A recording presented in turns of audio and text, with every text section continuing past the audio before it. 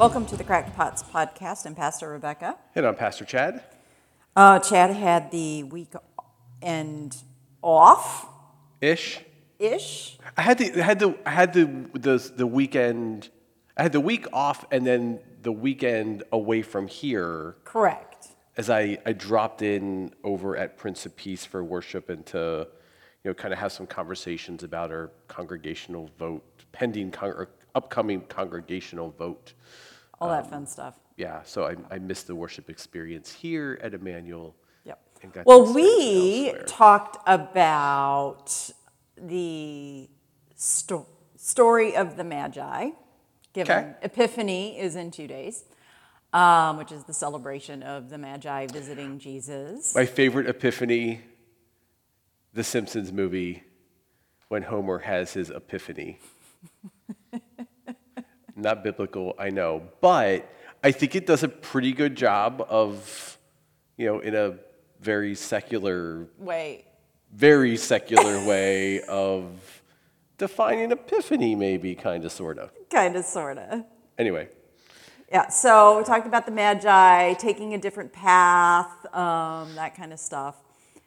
The reading included the slaughter of the innocents. I chose not to really focus on that the week after Christmas. Boo, you're lame. I mean, that's the text that everybody wants to hear. Everybody wants to hear a sermon on the slaughter of the innocents. Right. Now, I wonder, two things. One, I wonder if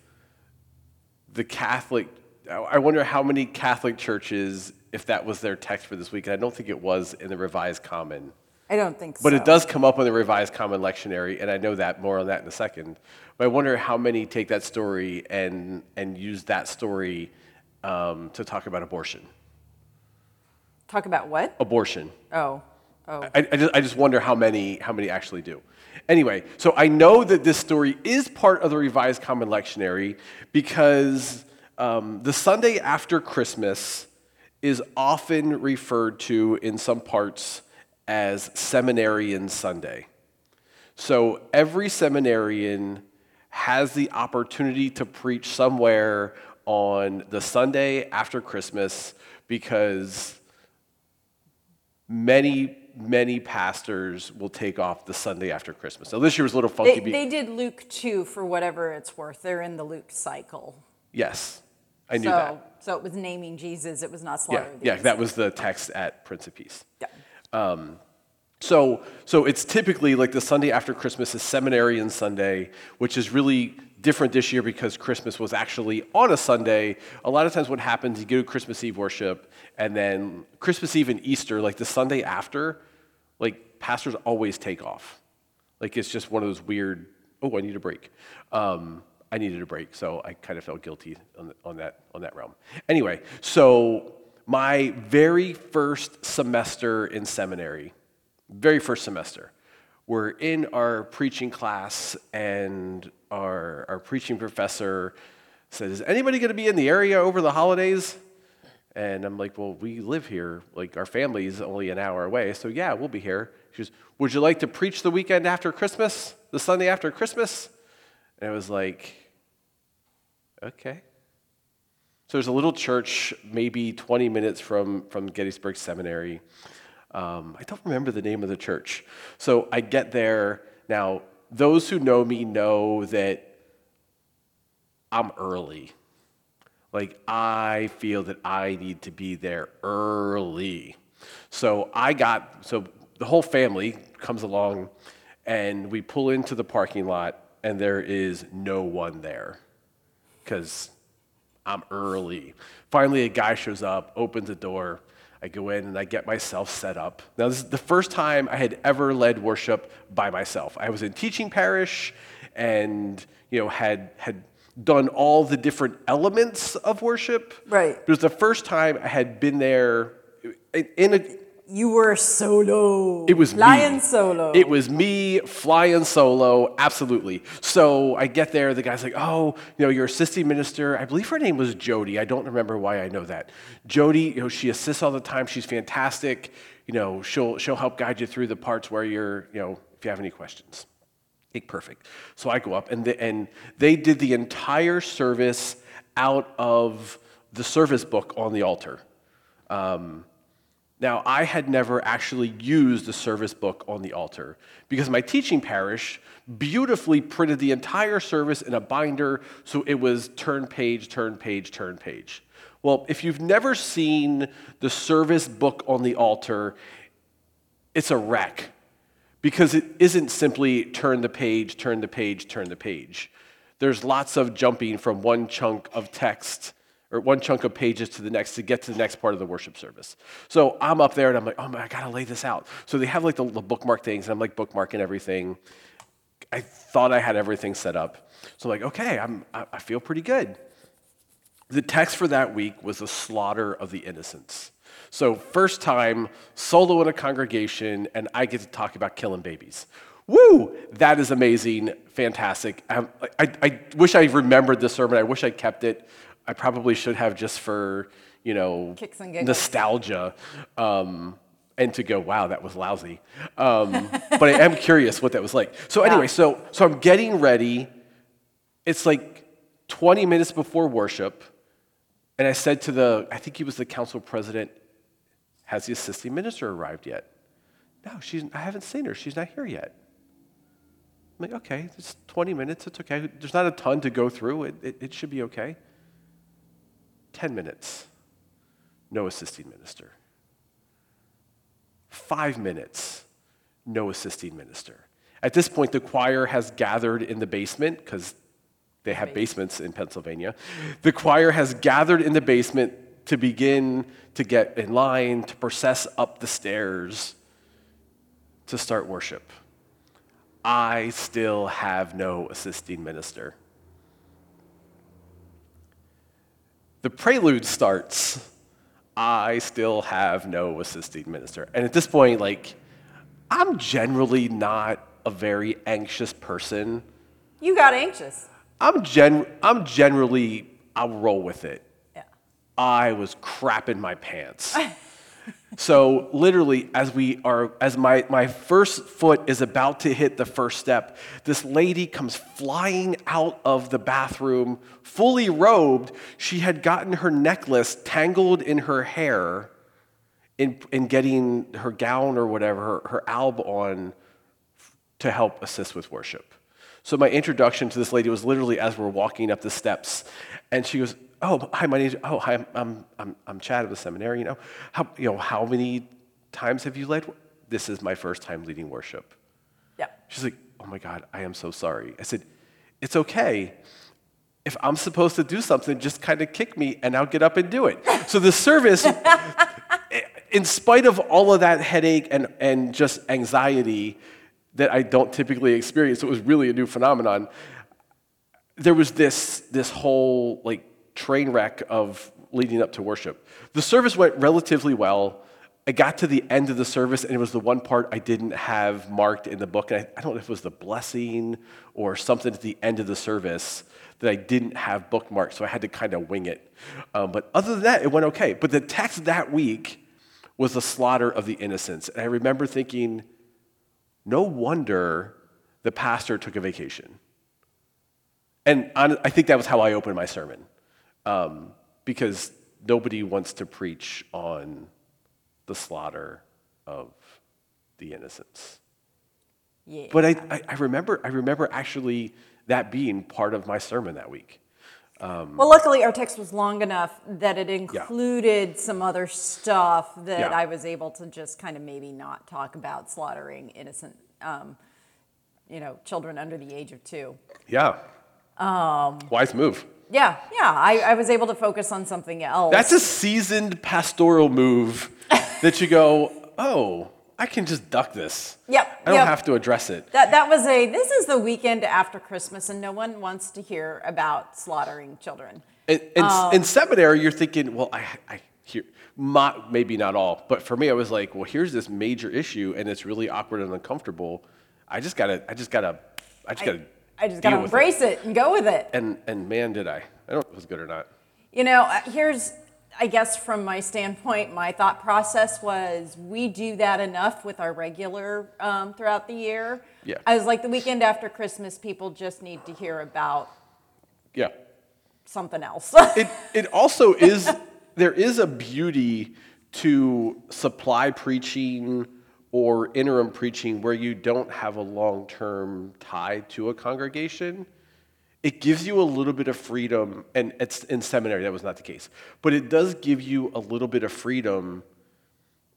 It gives you the freedom to say things. To really push, to really challenge people. And I did do that in my teaching parish site. Right. They had some, oddly enough, some racism stuff going on, and the pastor would not address it. And I had one last sermon before my time was up there, and I chose to. But the nice thing was I could kind of do that and never be seen again, so to speak. Yeah, and that is the beauty of being an interim. When you're not so interim. And like I said, I think we push people pretty hard throughout the rest of the year. Because the text pushes us correct to push them. Right. We spend September through Christmas in the Old Testament, the Hebrew Scriptures, and they push you. And I think it's important to highlight that, because I think sometimes people think we do it. You just like beating us up. Yeah. Or other things. No, it's like, no, like these are the texts, and you can duck some, right? Like you can take some of the text and you can sort of, I'm going to air quote, take the easy way out. It's not really the easy way out, but because it's still faithful to Scripture. You can kind of lob some softballs every now and then, but when the texts come up week after week after week after week that challenge, at some point you have to challenge. Well, and part of it, and at least this is how I always approach Scripture, because I'm a context person. So I'm always about, okay, why was this being said to the people it was being said? And then I move into so how does that apply to us? Right. And that's just how I preach. And that, as soon as you start doing that, you have to wrestle with the issues, because when you're dealing with a lot of those kinds of texts, it's okay, well, what was the issue they were dealing with? Well, here's what was going on. Well, how is that a parallel to today in any way, shape, or form? And that's when you get into trouble. It's one thing to talk about it from 2,000 to 3,000 years ago. But for me, that's where the rubber hits the road. Of course it does, right? But that's also where we get in trouble, right? Because it's one thing to say, well, this is what was going on for them. Yeah. But the minute you take it and say, so how do we behave in ways maybe that might be similar, that these words might apply, blah, blah, blah, blah, blah. Well, and I think it goes back to it's somewhat generational, in a sense that for so long in the church's focus was follow the law, and you go to heaven. Right. Right. It's all about works righteousness. Yeah, it's works righteousness, but in a weird sense, because it's works righteousness, as in go to worship, pray, go to heaven, as opposed to works righteousness in a sense of making a difference today. So how that plays out in the preaching part of it is, we're gonna worship God, and we're gonna glorify God, and we're gonna focus on your salvation as a gift from God. Yay! Right. And your salvation gift from God is absolutely a yay. Yeah, Don't hear that as though it's not a yay. And to be fair, I mean, there are a lot of people who, on their deathbeds are like, did I do enough? Did I do enough? Right. And that's when you failed in terms of being able to assure people that they are enough. Yeah. You know, they are enough. And yet, Because the question being, did I do enough? The answer is going to be no. I mean, there was always something more we could have done. so I was going to say the answer is always yes. Yes and no. Right. From the standpoint of, there's always something more we could have done. Yeah. But. And. Yes. Not but, and. Well, okay. And. I think it's an and. It's enough. Yeah. And yeah, it's because enough. Jesus said so. Yeah. Exactly. And that message absolutely can't get lost because it's an important message. My personal opinion is that for far too long, that was the only message, right? The only message was, and yes, it's enough. Well, yes, it is. And also, we're not called to just kind of muddle through the world and not actually put the other parts of Scripture into action. Like it's not a matter of just. This was the struggle Luther had with good old James. Yeah. I mean, let's face it, that was the struggle. Because James comes straight out saying, faith without works is dead. Right. And we kind of rail against that because, wow, that sounds like works of righteousness, blah, blah, blah. But James had a very poignant point. Is it really faith if there's no action that accompanies it? And maybe the part where I struggle with it is the faith part, right? Because faith for me, when I hear the word faith for me is a belief type word as opposed to an action type word. And maybe that's where I struggle. Maybe that's where I struggle a little bit. Right, because it's the best way, I typically term it is faith in action. Right. And, it's what grows out of the faith. What is the fruit? What is the fruit? And the fruit can't just be stays on the tree and rots. I was gonna go rots, but then I'm thinking, well, if it stays on the tree, it eventually falls off on the ground and rots. Right. That's what happens. But from a faith standpoint, right? From a theological standpoint, in a sense, I don't want. You take the fruit, you internalize the fruit, and it turns into energy that goes out into the world. Yeah. As opposed to the fruit. I like that. As opposed to the fruit stays on the tree and skips the rotting process and just goes straight to heaven. It's the fruit's meant to be used. I like that actionable and eat it energizes and send. I like that. I'll go with that. Yeah. It's because I for me that's the point. And I had this conversation at a men's breakfast thing yesterday with some of the other guys, and the question was kind of posed as something along the lines of about your relationship with God providing comfort. Mm-hmm. And I said, I don't for me it's not. I don't find it comfortable. Yeah. I don't find it comfortable because I find it challenging because I want what people find comforting, that faith, that salvation piece. I want what we're promised in the afterlife to be now. And maybe it's because I'm not a patient person, but I also the way I read Scripture, is not an afterlife thing. It's a now thing. Right. So for me, that relationship with God isn't necessarily a comfort thing. For me, it's more of a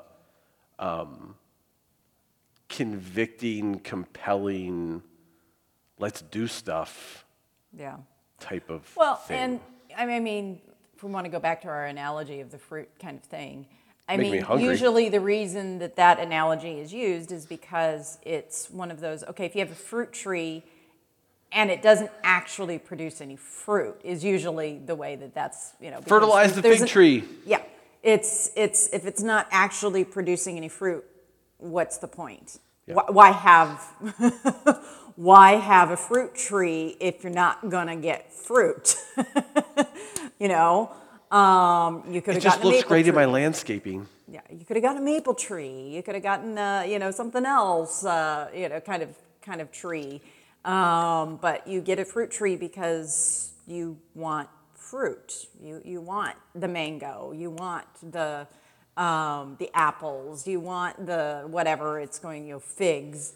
As if we're going to get into what was, I don't know if I've ever really craved a fig.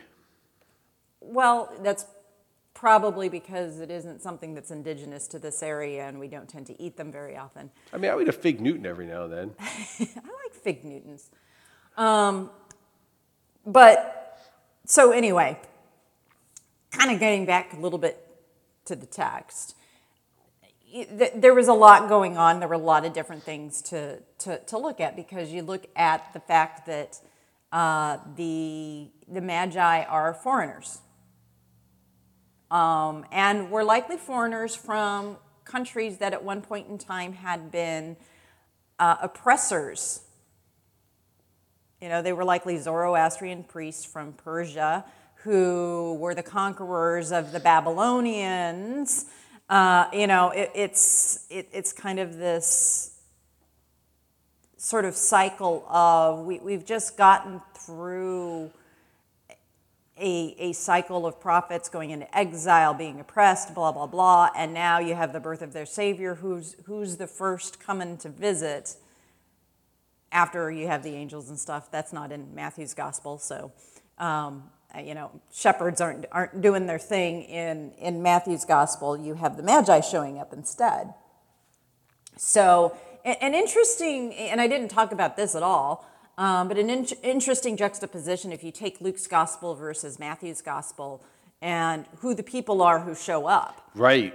In Luke's gospel, it's the shepherds, it's the outcasts, the whatever. In Matthew's gospel, it's foreign dignitaries, people with immense political power from another country. But our nativity scene has all of them there. Yeah, I pointed to our nativity scene and said, despite what this may look like and what we tend to put out there, those Magi were not there. Well, and so, I'm sorry, focus is not my thing today. Clearly. It was shocking, I know. So one of my frustrations with the nativity, in all honesty, it should really only be set up looking at ours, with the backdrop and the palm trees and the manger without the baby. Because nobody's there yet, right? Right. Leading up, we put it out at the beginning of Advent, but nobody's there. So should we from now on, during Advent, have an empty, completely just have the little background thing of the stable-y type thing, which I mean, and as the weeks go on, okay, well, but all not right, even here's as Mary, here's Joseph. But it's not even as the weeks go on. Yeah, I know. It stays empty until Christmas, because Christmas Eve, Mary and Joseph would show up, and baby Jesus, and then not till after. Well, we could put the shepherds there. Yeah, you can put the shepherds. We could put the shepherds there. The shepherds showed up that night. Yeah. Yeah, but that's it. The Magi aren't there. No, the Magi, like I said, the Magi don't come. Man, how much trouble. They're like the ones we have way up top. They're still in the distance. If you see those things up close, they don't look nearly as nice as they do from down here. They're a mangled mess. But how much trouble are we going to get in next year? We're let's not set up the whole nativity scene. Let's just put up. We can't do that. Let's just put up the palm trees and the stable. Yeah. I mean. And the empty manger. I mean. Yeah, people. I'm not. You put the animals. Or did they? I guess so. Yeah. Oh no, it's a stable. There are going to be animals. Correct. But the only animals, man, we are way down a rabbit hole, but it's okay. But the only animals that we actually have in our nativity, we have 3 sheep. That's it. because the camel Would not be there. would not be there, and the donkey is loaded up with Stuff. maybe some gold, frankincense, and myrrh. So really, we would have some sheep and the backdrop and 3 trees. Now, if you had unladen camels, there could be camels. You don't necessarily Correct. need This was in wise full men to- regalia. Like this Yeah, is yeah, like, they have their full. yeah. They're This is a hoity-toity camel. This isn't some poor Joe camel. they're vested. Yeah, they're vested. I mean, if we're gonna be every year, like they set baby Jesus in the manger when they set up, and then I always take him and hide Put him. him in. Yeah, you hide him in the sacristy. And then he appears Christmas. So I mean, it's kind of this, which honestly freaks people out every year. Oh my God, we're missing baby Jesus. Which Someone stole baby Jesus out of a friend of ours. I know, I saw that. Nativity. Yeah. Actually, at Nativity Lutheran of all. Yeah. I know. There's some irony and maybe some humor in that. Yeah. They just needed more Jesus, so they took him. I mean, I'm not necessarily opposed to just setting the scene. I mean, when you walk into a play, like the scene is set, but not everything's there. Yeah. The actors come as the story unfolds. Well, we have the whole story unfolded before it starts. Part of the problem is Nobody comes after Christmas Eve. right. Part of the problem is we've turned Advent into Christmas. This is when we decorate everything for Christmas, and Yeah. that's actually not. Christmas is the 12 days after Christmas between Christmas and Epiphany. My true love came to me. But that's such a short time frame because it only covers 2 weekends. Yeah. And you don't go through all this work for 2 weekends. Right. It's like, that the decorating kind of, it takes effort and things like that. Because I actually this year did not put my tree up until like 2 days before Christmas. I put mine up right after Thanksgiving because I bought it from the Martin County Band. And that's when it comes. And shameless plug alert, like that tree was amazing and it was very reasonably priced. So if you need a real tree next year, because I'm not a fake tree fan, Martin County Band, they're awesome. Yeah. But I mean, we could do the rest of the decorations. I mean, okay, so we have a lot of nativity scenes in this place. Yes, we do. We have way too many. We have like one in the lobby. Just one in the lobby now? I thought we had 2. Maybe we have 2. We have one in the lobby. Never mind. I can't say that out loud. We have one in the lobby. We have one in front of the altar. We have One that hangs. a stained glass one that hangs from the ceiling, which is really beautiful. One of my complaints is that it kind of gets lost up there. Right. And it's nobody so can really see beautiful, it shouldn't get lost, but it does, and that's a shame. Well, we put it up there so it doesn't get broken. I know, but it also Yeah. I wish it were more visible. And it kind of gets hidden by the tree a little bit, depending where you're at. And then we have another partial setup, like up top as well. But, I mean, maybe the one in the sanctuary isn't fully revealed until Christmas Eve. I mean, Man, we're that's a discussion maybe we should have with That- our worship person on. But is that a worship person? Is that a worship I don't issue? know. I don't know. I'm pretty sure that this rabbit hole, should we continue to go down it in like 11 months from now, will get us in trouble. You think? Probably. Probably. We might do it We're anyway. used to getting in trouble, so. Anyway. Yeah. Sorry. So, back to the Magi who weren't there. But again, this idea of Matthew's gospel is kind of big into bringing in outsiders from other, like foreigners type thing. When you get into the genealogy, which actually, to be fair, that was supposed to be the text for the narrative lectionary, was the genealogy of Jesus. So thank you. You all owe me a debt of gratitude that I did not preach on the genealogy of Jesus, because someone was going to have to read that. Yeah.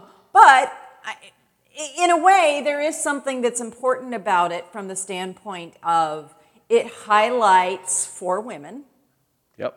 at least 3 of whom are foreigners. Yep. Bathsheba, Rahab, and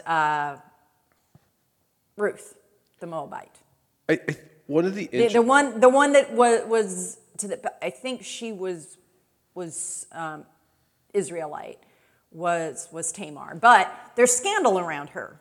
yeah. So all of these women, there's either scandal or they're a foreigner, which is it's kind of scandalous.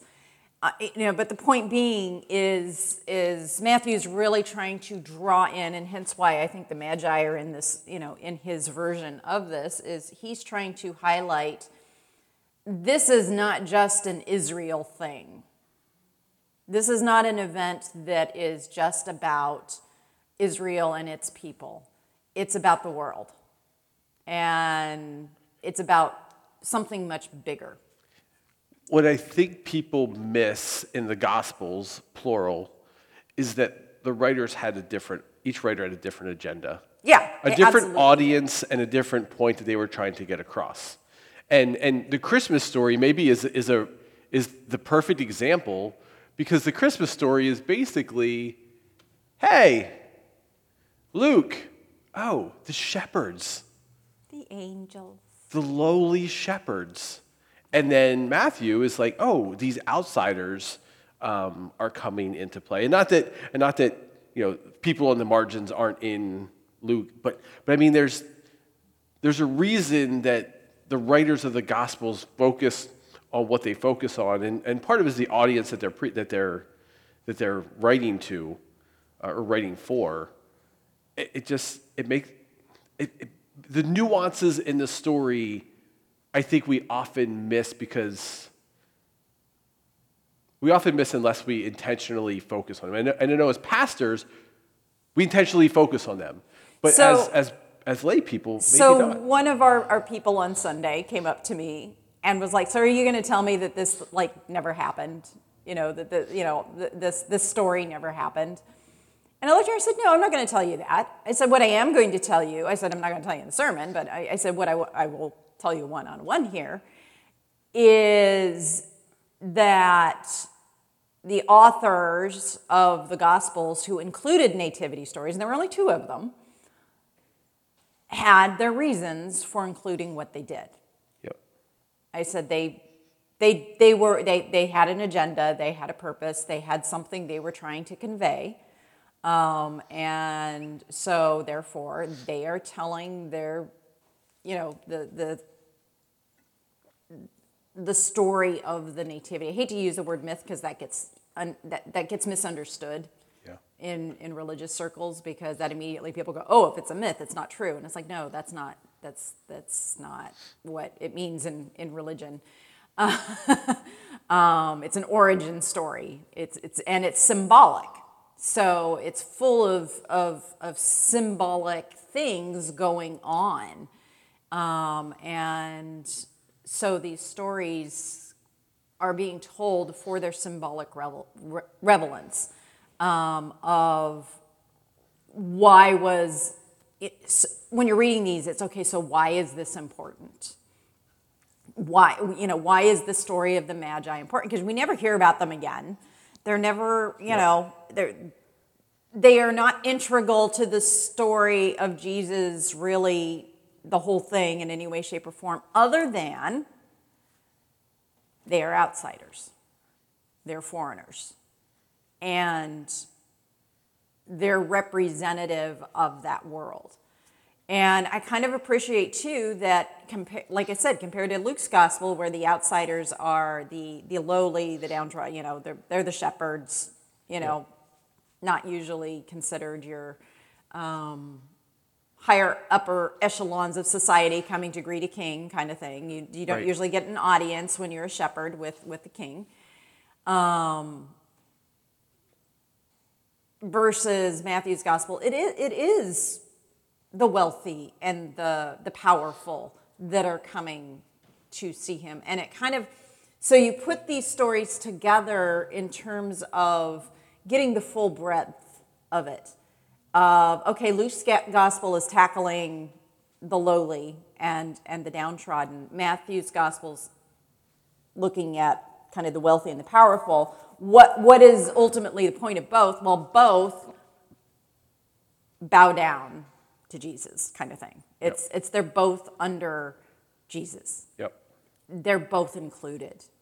So I know a lot of people get real, because if you listen to the Magnificat in Luke's gospel, it's about tearing down the wealthy and the powerful and blah, blah, blah, and sort of this leveling.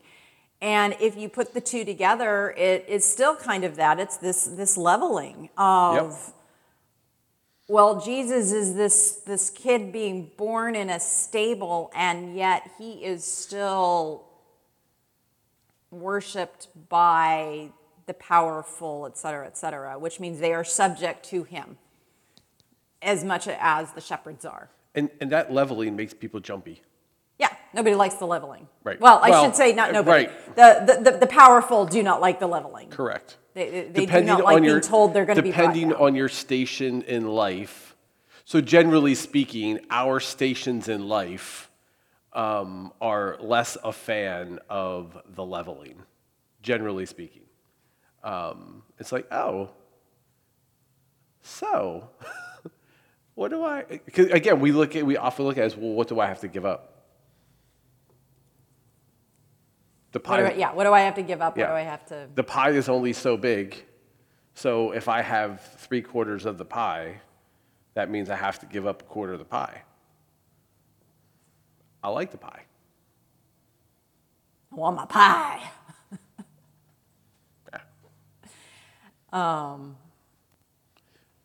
But if someone has no pie, we should be willing to give up 1/4 of our pie, so somebody can have some. Mm-hmm. No, I absolutely. I mean, fruit trees like I said, and pies. it's there's that. No, like I said, there's a part of the leveling that is going to be unhappy when you do the leveling. But it's like I said, these are the things that these texts make you wrestle with if you really start delving into them and get beyond the sentimentality and the, oh, isn't this nice? And there's darkness in the midst of this story, not just the slaughtering part, but even within the gifts. I've talked about this before, the gift, and I talked about it in my sermon, that giving myrrh was an interesting choice in terms of it's a foreshadowing of death, because it was used for embalming and for preparation of the dead as a preservative. And again, just I don't know that I wanted to see Mary's face when she saw that. Yeah. Not really something you give to a newborn. But again, the symbolic nature of the gifts is important.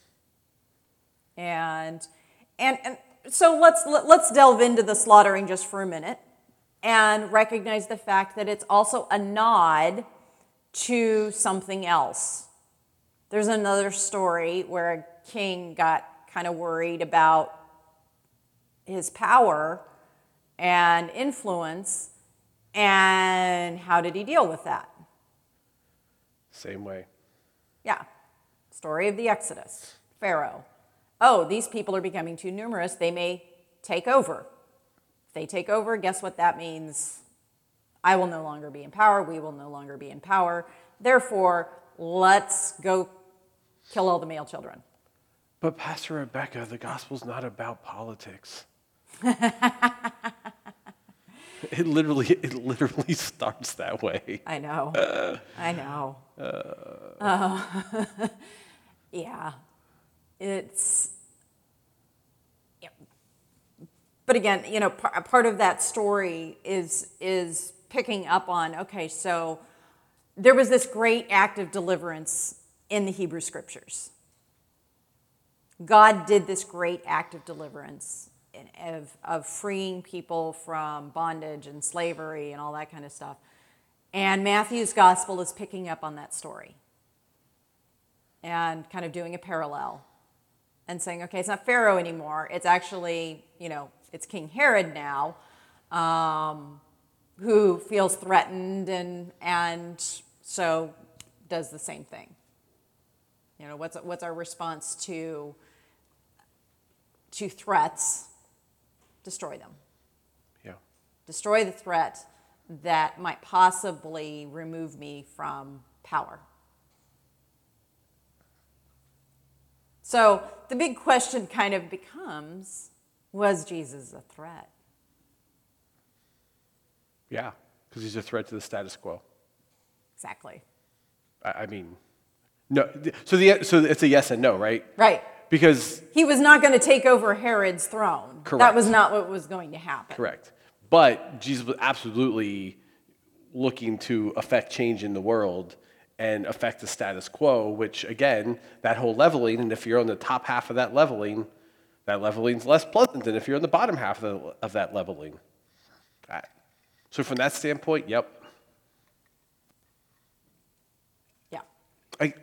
So much of how one hears and reads and interprets Scripture is about their station in life.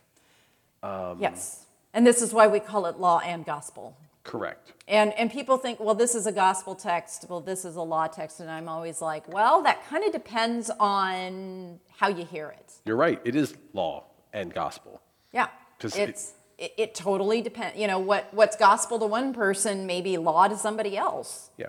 My favorite example always is the story of rich man and Lazarus. It's like, well, depending on who you are and Yep. who you identify with, Yep.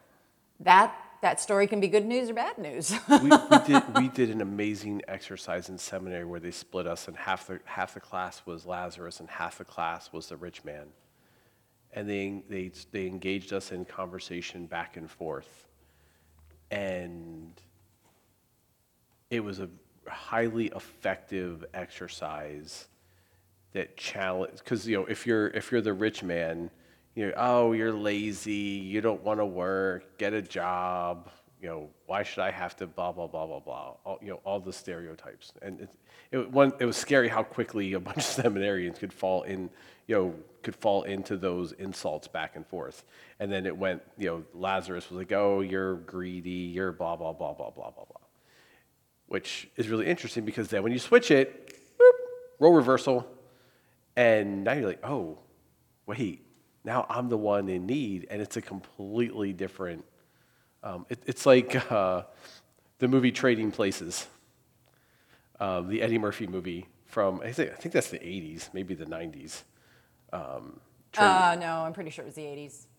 Dan Aykroyd. I think it's '80s. Yeah. Yeah, Dan Aykroyd, Eddie Murphy. I'm almost certain that's an 80s movie. Yeah, I think so too. If it, because 80s movie. But it's really interesting. The Wall Street guys end up on the street, and the homeless guy ends 1983, to be exact. Early 80s. Woo! Yes. As I said, I was pretty certain it was 80s. But it's if you watch the movie, there's foul language in it. Oh, of course. It's an Eddie Murphy movie from the 80s. Right. So. Before he did Mushu and Mulan. Dr. Dolittle and had kids and whatever. But this was his buckwheat era on Saturday Night Live. Yeah, so I am not at all saying that Trading Places is a theological movie. I'm not saying that.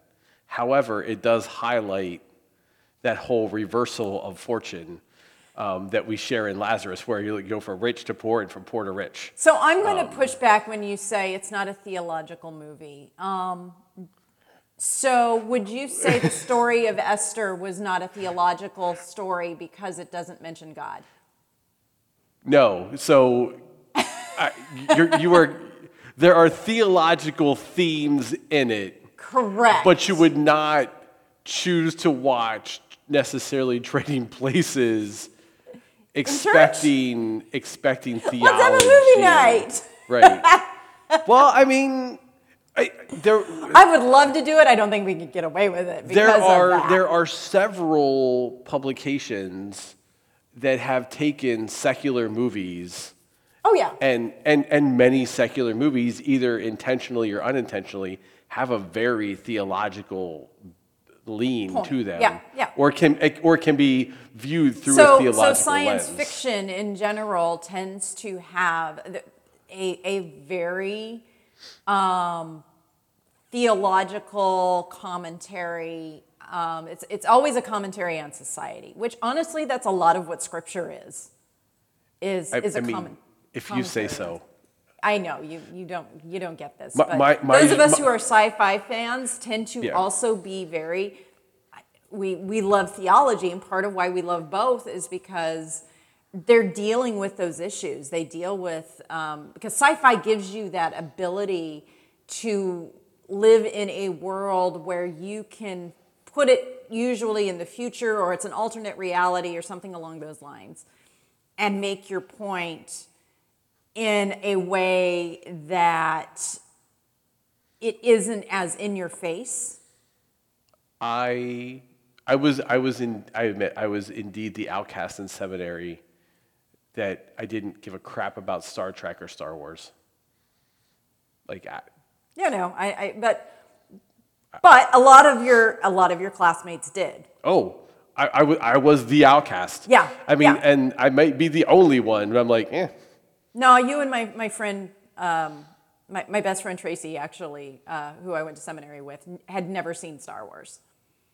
And so, I mean, they exist.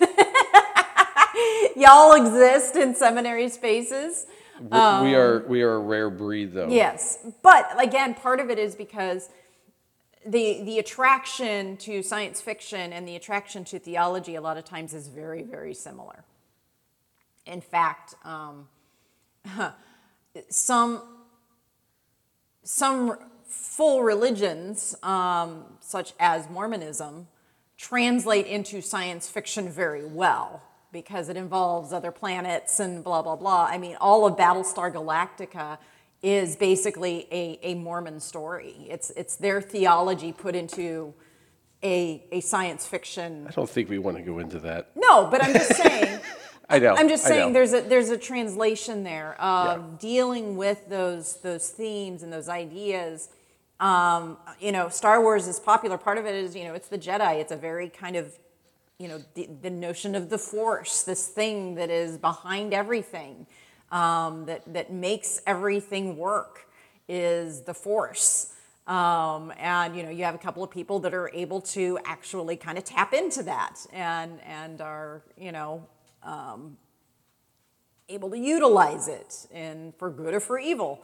In this case, the Force is let's just put it is a non-moral entity from the standpoint of, and if you get into some of the earlier ones, they actually give a biological midi-chloride kind of weird thing that everybody was like, you kind of ruined the mystical part of it. So we liked the mystical part.